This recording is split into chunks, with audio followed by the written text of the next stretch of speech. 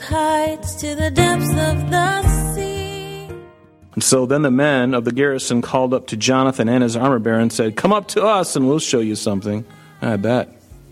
Jonathan said to his armor-bearer, "Come up after me, for the Lord has delivered them into the hand of Israel." I love that. Notice that the Philistines, they saw these two men as easy prey.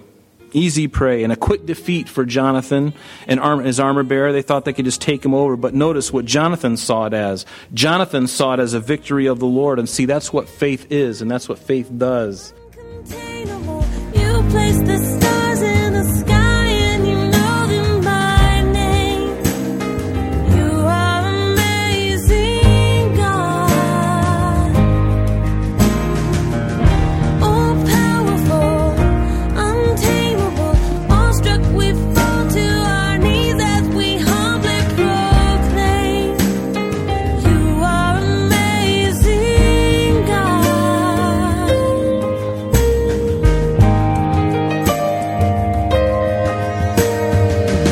Who has told every lightning bolt will... Welcome, everyone. You're listening to Truth in Christ Radio, a Bible teaching radio ministry of Calvary Chapel of Rochester with Senior Pastor Rob Kellogg. Our scripture today says, Jonathan said to his armor-bearer, "Come up after me, for the Lord has delivered them into the hand of Israel." As Jonathan was converging on the Philistines, God assured Jonathan's victory with a sign. Although he knew God would use him to fight, he also knew that the battle belonged to the Lord. At the moment of the confirming sign, he didn't lay down his sword and start praying that God would strike them all down. He prayed, made sure his sword was sharp, and trusted God would use him to strike them all down. Now let's join Pastor Rob. And there's no problems, but you get an unequally yoked bull in there, and you got one that's experienced and one that's not. It's going to be a wrestling match until that young bull gets it. And see, that's what is important here. Can two walk together unless they be agreed? They really can't, and it's important. And it's wonderful when you have someone like that, that agrees with you, and they're of the same heart of faith as you are. Verse 8, it says, Jonathan said, "Very well, let us cross over to these men, and we will show ourselves to them. And if they say to us, 'Wait until we come to you,' then we will stand in our place and not go up to them. But if they say to us, 'Come up to us,' then we will go up, for the Lord has delivered them into our hand, and this will be a sign for us." So really what Jonathan does here is he throws out a fleece. You ever heard of this word, fleece? It's a piece of wool. It's lambskin with it's like when you shear the lamb or when you eat the lamb, you take the skin and you got the fleece, right? And that's really what this is. And where this comes from, well, let me tell you what a fleece is first. A fleece is a course of action based on a predetermined condition. If this happens, then we'll do this, and then we'll know that God is in it. I wouldn't recommend using a fleece in your everyday life. God has used it in the past, certainly here and certainly with Gideon, but I wouldn't recommend it for it to be something you do on a consistent basis by any means.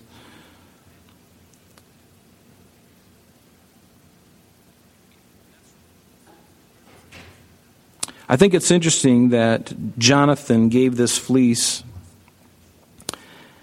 and if it was the Lord's will and they responded in a certain way, they would have to go up. They would have to exert more energy to accomplish the will of God, or what they thought was the will of God based on the result of the fleece. He didn't turn it the other way around and say, if it's the Lord and they say, "We'll come down to you," then we'll know it's the Lord. No, he turned it around where they actually had, if it was the will of God, they would say this, and then they would actually have to walk up to them, which is a disadvantage, isn't it? And so that's what Jonathan did. In fact, Gideon did the same thing, and this is where we get the word fleece from. You might want to write Judges chapter 6. Judges 6, verse 36 through 40 in the margin of your Bible. Judges 6, verse 36 through 40. Let me read just those passages to you, because Gideon did the same thing. Remember, Gideon was he was a little fearful. God had to tell him a number of times to be strong and be courageous. O valiant man of God. And certainly Gideon didn't see himself as that. And so Gideon, because his faith wasn't quite complete yet, he throws out a fleece, and this is where we get the word from. It says, "So Gideon said to God, if you will save Israel by my hand, as you have said, look, I will put a fleece of wool on the threshing floor." This is a place where they would thresh wheat, where they would do this with the grain, and then they would throw it up, and then the chaff would go away, and the heavier grains would land on the ground, and they would gather that up, and that's what they would use to make bread, etc. So he would put this fleece, this wool, out there on the threshing floor, and if there is dew on the fleece only, and it is dry on all the ground, then I shall know that you will save Israel by my hand, as you have said. And it was so, that when he rose up early the next morning, you know what that's like when you put something out at night, and the dew hits it, it's kind of wet and damp, isn't it? So it was. And when he arose early the next morning and he squeezed the fleece together, he wrung the dew out of the fleece, a bowl full of water. And then Gideon said to God, "Don't be angry with me, but let me speak just once more. Let me test, I pray, just one more with the fleece. Let it now be dry only on the fleece, but on all the ground around it there be dew." And God did so that night, and it was dry on the fleece only, but there was dew on all the ground, which to me is the greater miracle, right? And God wanted to encourage this servant's faith. And God met him there. He didn't belittle him. You know, sometimes we think that whenever we fail or when our faith is weak, that God just doesn't want anything to do with us. That's not true. He wants to encourage you. What's the verse? "A bruised reed he will not break, a smoking flax he won't just extinguish and quench it." No, he wants to hold it up. He wants to fan that flame. He wants to make it better. He wants to make you better. He wants your faith to grow. He's not going to belittle you. He'll do whatever it takes to bolster your faith. Let me ask you, is your faith growing? Is your faith growing in your Christian walk with Jesus right now? Have you put yourself in a place where you've had to exercise faith? There are many ways in which one might do that, and that's between you and the Lord. But I want to encourage you to begin praying and step out in faith. Sometimes it's just speaking to somebody in a public place that you don't even know, telling them how much God loves them. Hey, have you ever seen somebody in public that looked distressed? Why don't you just step out in faith and go up to them and say, "You know what? The Lord wanted me to come over here and just pray for you. Can I pray for you just a quick second? I won't take much of your time. I won't spend a lot. Is it okay if I pray with you?" And you'd be surprised what might happen. Things like that, and many other things. But I wouldn't recommend doing a fleece, like I said, because unless you need it and God is willing to encourage your faith by it, that's up to you and the Lord. But that's what a fleece is. It's just it's a method to discern God's will by an action. You put a condition on an action. So verse 11, it says, "So both of them showed themselves to the garrison of the Philistines, and the Philistines said, 'Look, the Hebrews are coming out of the holes where they've hidden.'" And obviously this is disdaining to the children of Israel. And if you remember back in the previous chapter in 13, when Israel was being harassed by the Philistines, it says in verse 6, it says, "When the men of Israel saw that they were in danger, for the people were distressed, that the people hid in caves, in thickets, in rocks, in holes, and in pits." And there's a lot of them in Israel, believe me. And so now they see these two young men coming out of the rocks, and they're like, "Oh, look, it's the little Hebrew guys coming out of their holes. Look at that. Oh, it's so cute. Is that a bunny rabbit? No, is that a coney? No, that looks like two young men."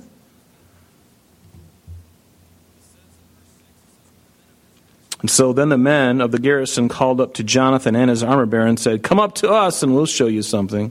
I bet. Jonathan said to his armor bearer, "Come up after me, for the Lord has delivered them into the hand of Israel." I love that. Notice that the Philistines, they saw these two men as easy prey, and a quick defeat for Jonathan and his armor bearer. They thought they could just take him over. But notice what Jonathan saw it as. Jonathan saw it as a victory of the Lord. And see, that's what faith is, and that's what faith does in the heart of a man or a woman who is operating in faith.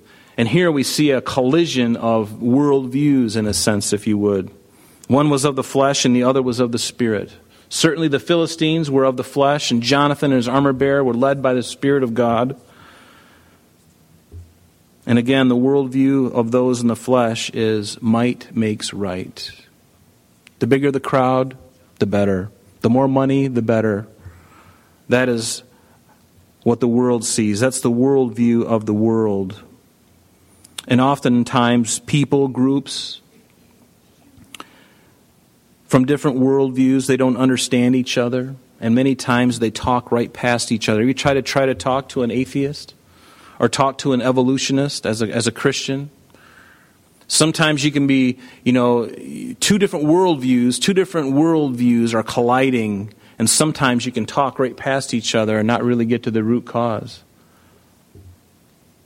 This is why the world, they don't understand us Christians. They don't understand what we do and what we say often.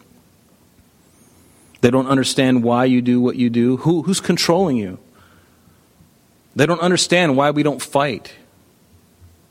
Remember Jesus when he stood before Pilate? Pilate was amazed that his followers weren't rising up. And what did Jesus say to Pilate? He said, "My kingdom is not of this world. If my kingdom were of this world, my servants would fight so that I should not be delivered to the Jews. But now my kingdom is not from here." And I can imagine Pilate's going, "What? He's a man of the world. He doesn't understand. He's a Roman guy. Might makes right. Big armies, big weapons. Where's all your followers, Jesus? I thought you're the king of the Jews." "I am, but my kingdom's not of this world." "Okay, that's great. I think it's time for lunch." And that's Pilate. In 1 Corinthians 2, verse 14, I love this. It says, "The natural man does not receive the things of the Spirit of God, for they are foolishness to him, nor can he know them because they are spiritually discerned." And there's the difference between the man of flesh and the man of faith.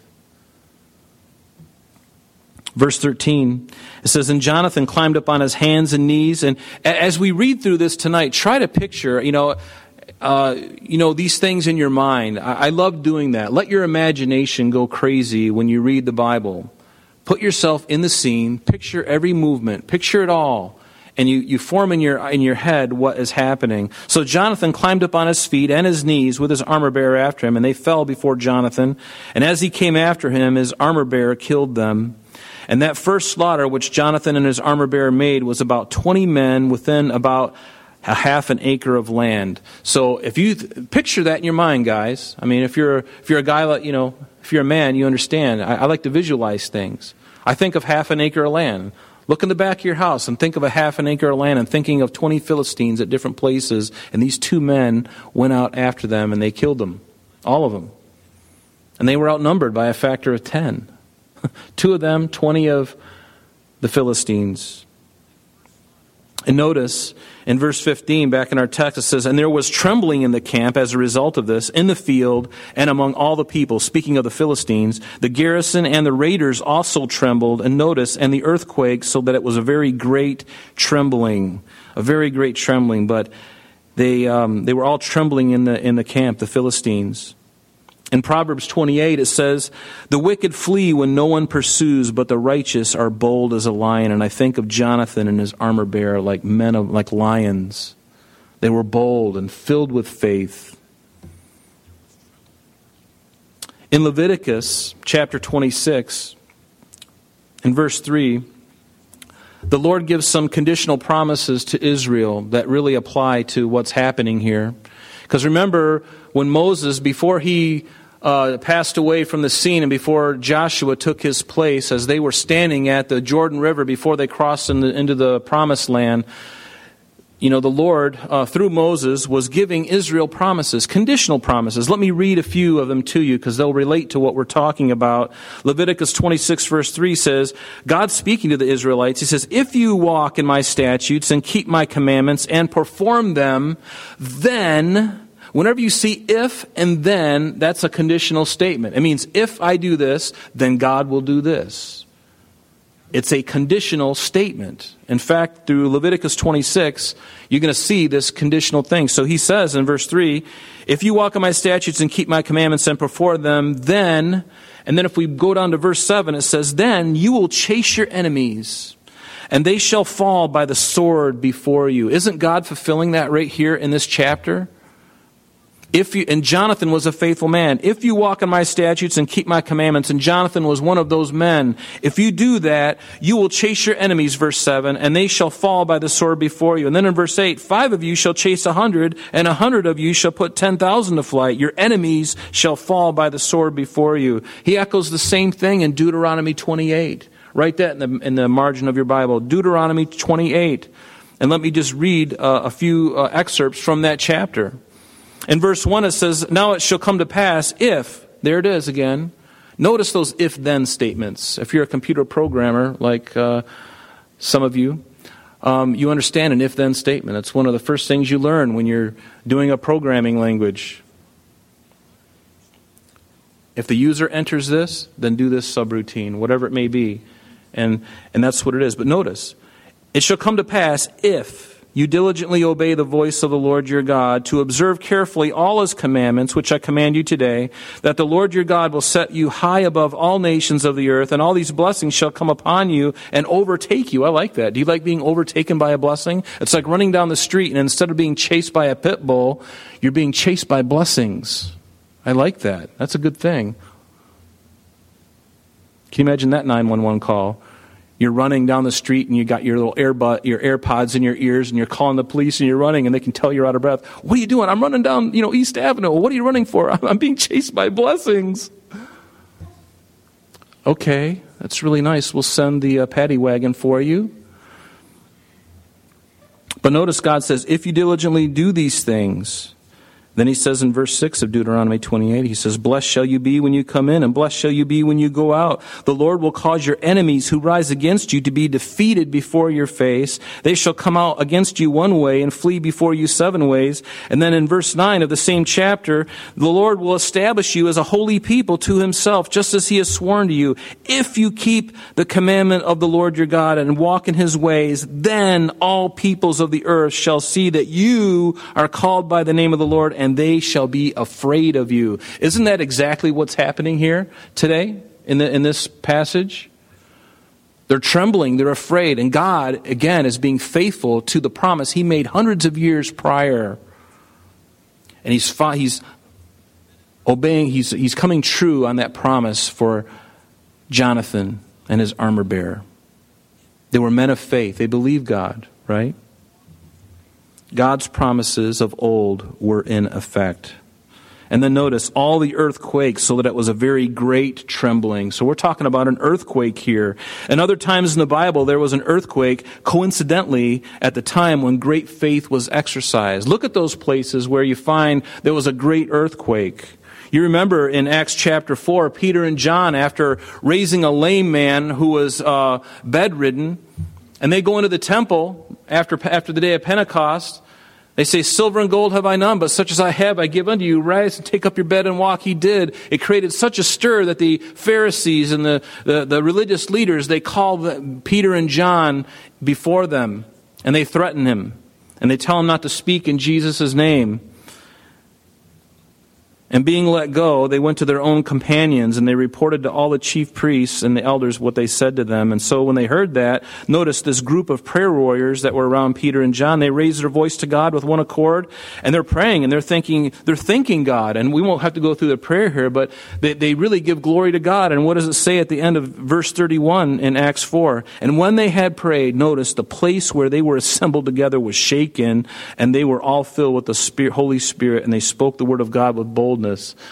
It seems to me that when God encounters faith like that, sometimes he responds in the natural with a quaking, an earthquake.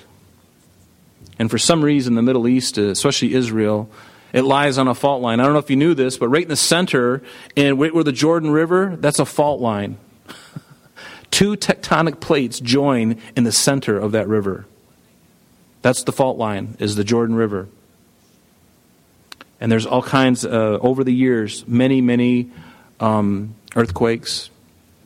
That's why whenever we're there, when we go down to the Rabbi's Tunnel underneath the Western Wall, underneath the Temple Mount, all the time I'm down there, I'm thinking, not today, Lord.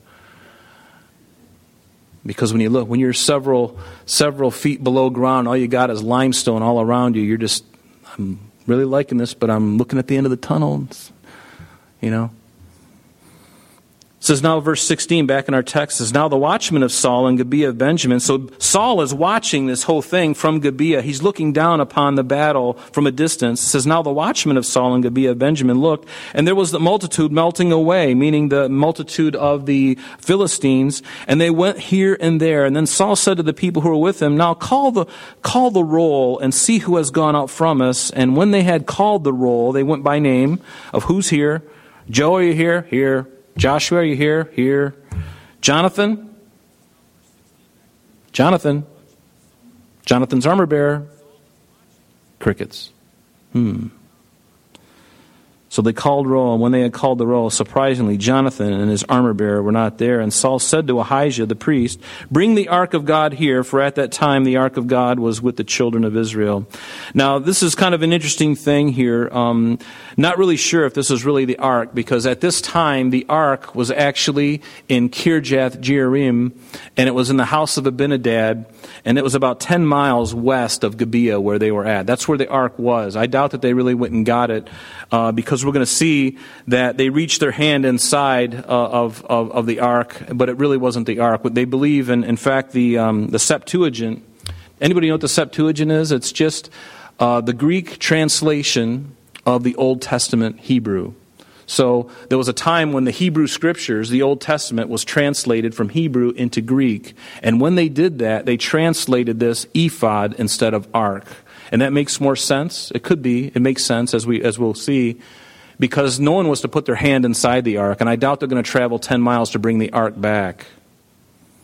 And you'll see in just a minute. But I find it interesting that Jonathan, unlike his father Saul, Jonathan didn't need some kind of ephod. He didn't need Urim and Thummim. He didn't need to touch anything holy. He didn't need to do anything. He just needed to obey. But yet Saul was kind of different in that way. Saul needed to have an aid, something to connect him with what God had said. And that really doesn't require a lot of faith. And again, there's nothing wrong with having a sacrifice before you go into battle. There's nothing wrong with inquiring to God, shall I go down to the Philistines? Like David did that. There's nothing wrong with that. But Jonathan he's like, you know what? I've heard enough. God told us back in Deuteronomy, I can trust him. If I do this, and I believe my relationships are right with you, God, and I'm going to step out and vanquish these enemies because they've defied you. Isn't that what David said to the Philistines? You've defied the armies of the living God. It had nothing to do with Jonathan. It says, verse 19 in our text, it says, now it happened while Saul talked to the priest that the noise which was in the camp of the Philistines continued to increase. And imagine that in your head. He's seeing in a distance, he's seeing the Philistines starting to scatter, and then the noise is starting to pick up, and he's getting kind of nervous, wondering what's going on. Notice what it says here, that now it happened that while Saul talked to the priest, that the noise which was in the camp of the Philistines continued to increase. So Saul said to the priest, and here's our clue, that this was not the ark, but rather an ephod, withdraw your hand. Because the priest had his hand inside the ephod, and he was about to pull out a stone or something. However they did it, he said, withdraw your hand. Their hand wasn't in the ark, I can tell you that. God would have smote them dead if they would have put their hand inside the ark. Even a Levite wasn't supposed to put his hand inside the ark. I'm sorry, that's all the time we have for today, but please join us next time as Pastor Rob continues our study in the book of 1 Samuel.